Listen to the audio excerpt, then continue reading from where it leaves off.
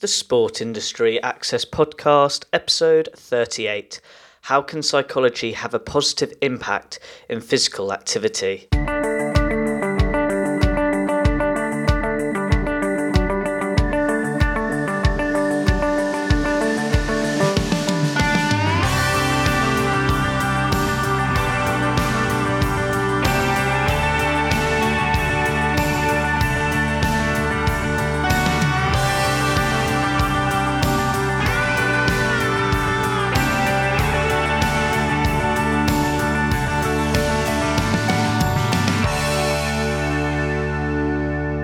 Welcome to another episode of the Sport Industry Access Podcast. I am your host, Ed Bowers. As always, my goal each week is to interview a special guest who is a sports professional in a specific field in the sports industry, especially if they have an interest in pursuing a career as a sport academic. I hope today's episode can be useful to you with regards to your interests and needs. Now, getting back to today's show, this week's special guest is Professor Stuart Biddle. Stuart is a professor at Victoria University in Australia, where his areas of expertise in the academic world of research, he specialises in sedentary behaviour, behaviour change and psychological well-being. Also, Stuart is associated with sport organisations such as the UK PE Association, European Federation for Psychology of Sport and Physical Activity, and many more. I can happily say that it's great to have Stuart as a special guest on the show. That's why in today's episode, Stuart will share his career journey and explain why psychology is so important in physical activity. Stuart, it's great to have you on the show. Please can you share your sports career journey to listeners? When did it all start? Yeah, thanks, Ed, for having me on the show. That's a great pleasure for me. Actually, I can go right back to my family roots. My father was in physical education. And, of course, I got interested and I played sport. And it went from there. My brother was a physical education teacher. I trained to be a physical education teacher and then gradually morphed into sport and exercise science and physical activity and health, which is what I do now. So it did start from quite early days through my family, I guess. Would you mind explaining to listeners your academic background with regards to the career journey side of things? Yeah, so I'm in my 60s now. So when you go back to my undergraduate days, really the only subject you could do that you might call sport was actually physical education teacher training. You had to become a PE teacher. Sports science degrees didn't exist. They just came in after I graduated. So I trained in physical education. I actually went to the United States to do a master's degree in sport and exercise psychology. And when I came back to the UK and did some teaching in what was then a polytechnic, I did a PhD in psychology, in what you might call general psychology or social psychology applied to sport. So that was my academic background. That sounds really interesting. Just looking back from your career, what have you learnt the most from that journey so far? Yeah, it's an interesting question because it's quite a difficult one to answer. Of course, I've changed tack slightly. I'm not a physical education teacher.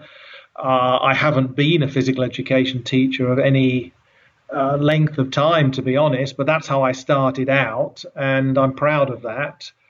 In terms of what I've kind of learned is that you can develop, you can learn more things, you can take a slightly different path if that's what takes you there.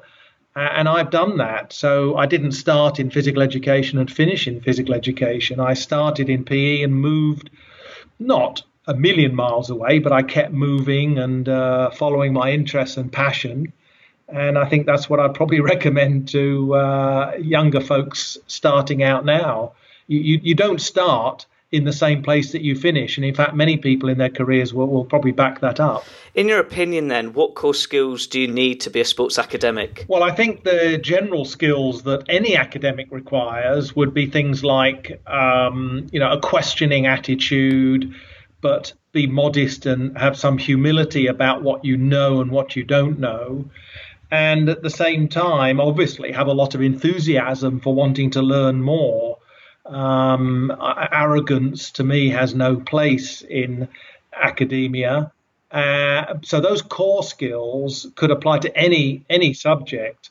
And of course, then you've got the more day-to-day academic skills of whether it's numeracy, whether it's writing skills, whether it's presentation skills, and the actual subject knowledge of sport and exercise science that you have to get your head down and learn. So you could probably say there are these core skills that run across lots of different subjects, and then there's the subject matter that you have to learn. I suppose that's my summary comment. Just relating from a research perspective now, how have you seen research make a difference in the sports industry? Actually, if I can just preface that by saying when I was first starting in my career, there was a lot of skepticism about research. Actually, there wasn't a lot of research going on except in the United States, and that's changed a lot over the years. There was some skepticism, particularly in my area around psychology. You had people who were portraying themselves as psychologists and sports psychologists, but really hadn't got much of a background. That's not to say they couldn't have anything useful to say, but they hadn't got, if you like, an official background in psychology. So there was some skepticism early on, and that changed a little over the years and slowly. And then I think in the last 10 to 15 years, we've become a more evidence-based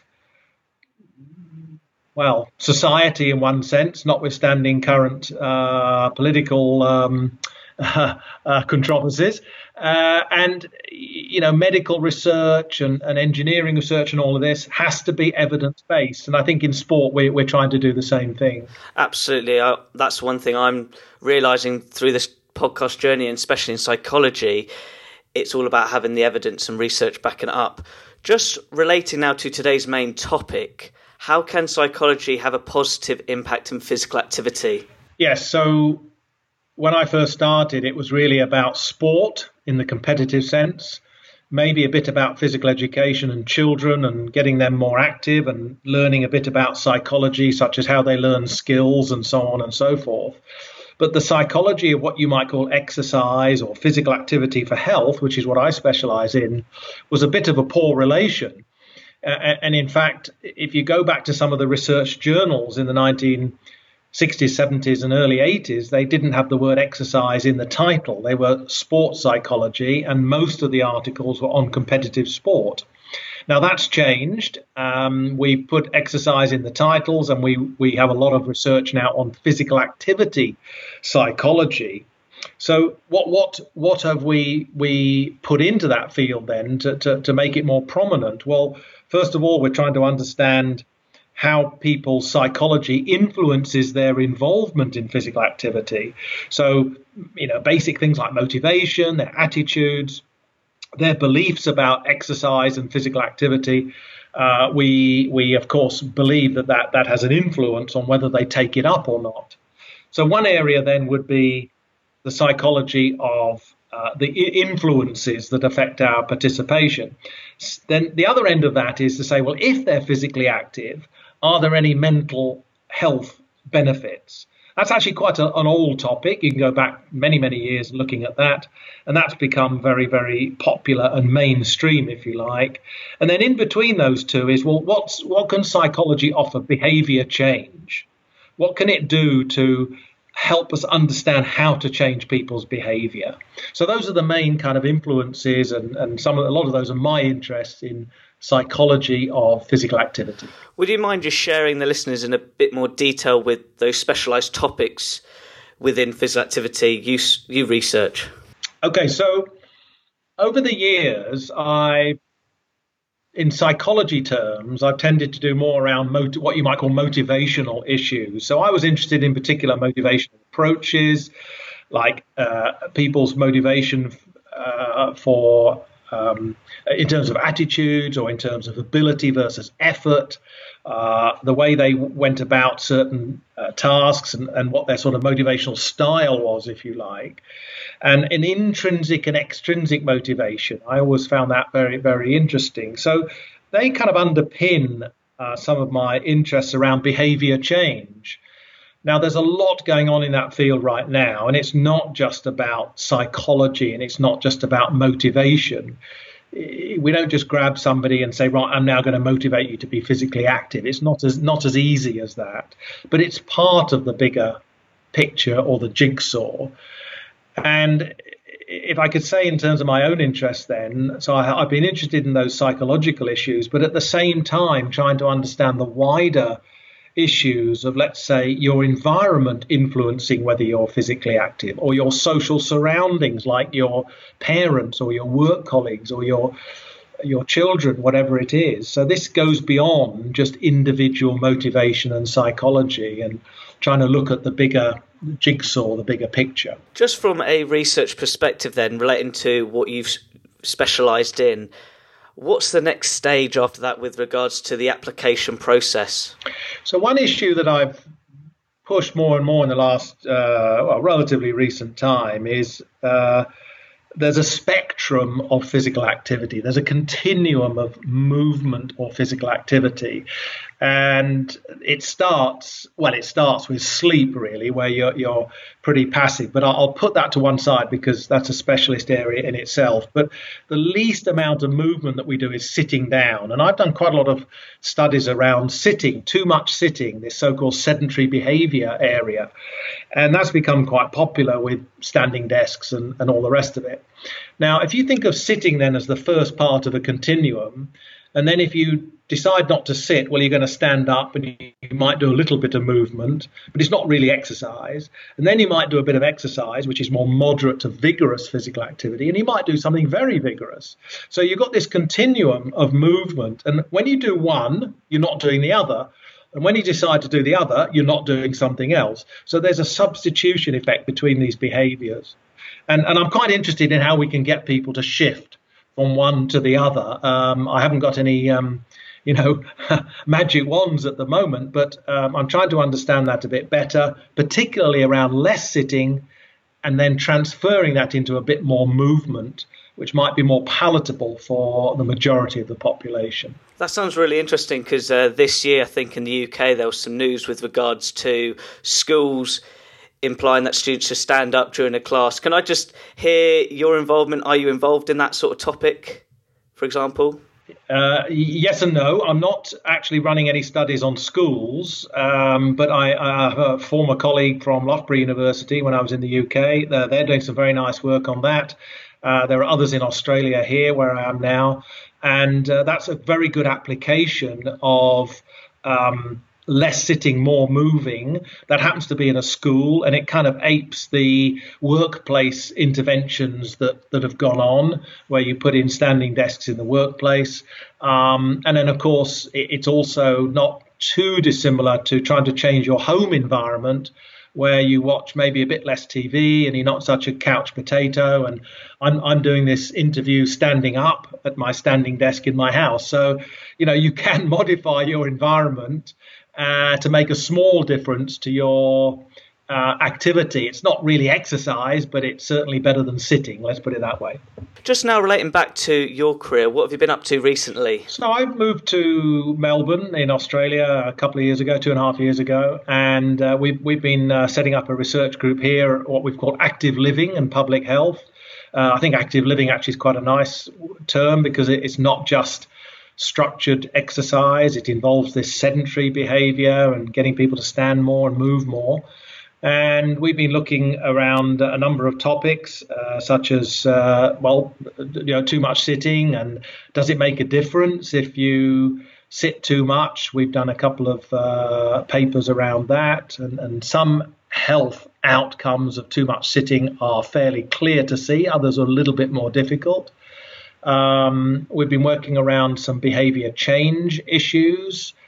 You mentioned earlier about habits, and I think habits an interesting one. How can we break habits like sitting too much?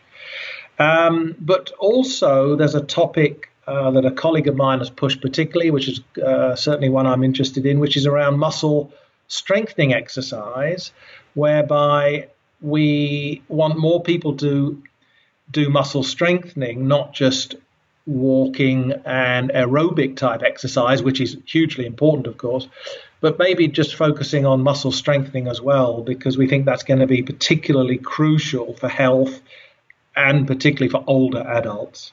So those are just a couple of examples. Absolutely. Just on a personal note now, Stuart, what do you enjoy the most from the work you've done over your career, looking back? It's been a great time for me because I really love my job, which is so important, I think. And why do I enjoy it? I think one of the reasons is it's quite varied. I've always said there are really no 2 days that are the same. I mean, I'm primarily in a research role right now, but when I was back at Loughborough, I was doing teaching and research in a more traditional academic role. And, I loved my teaching, I loved my research. I had some leadership roles, which I enjoyed.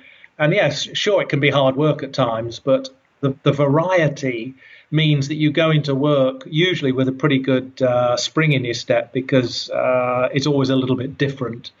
And I think that always comes home to me. I don't think I would like a 9-to-5 job where every day is the same. I think it would drive me a little crazy. I think you've highlighted a really key point, that you've got to really enjoy the role and the work you're doing.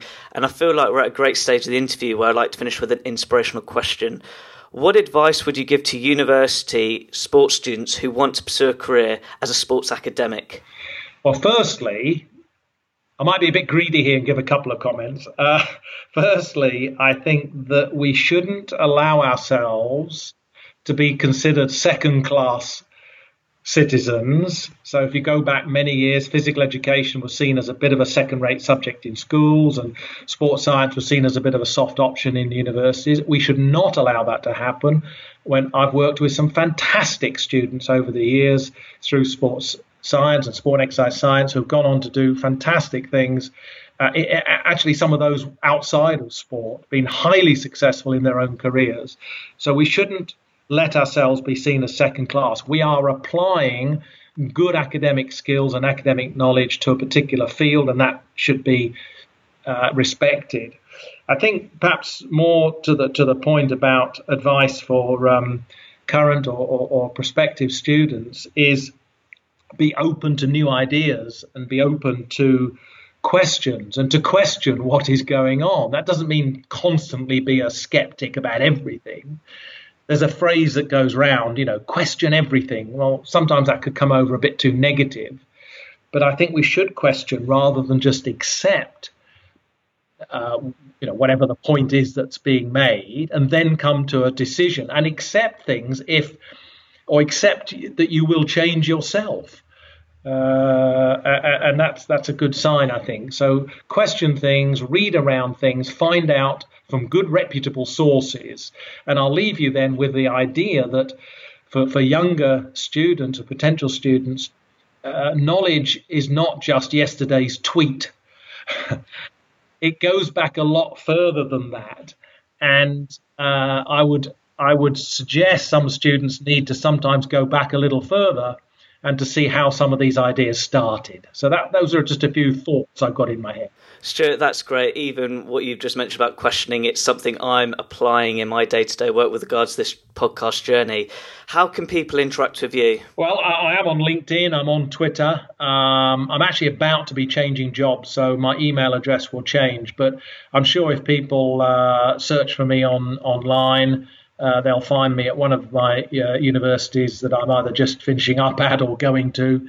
And I always pride myself on responding. So if somebody's got a question and they'd like to interact with me, I'd welcome that. That is great to all the listeners listening in. All of Stuart's contact details will be on my website relating to this blog post.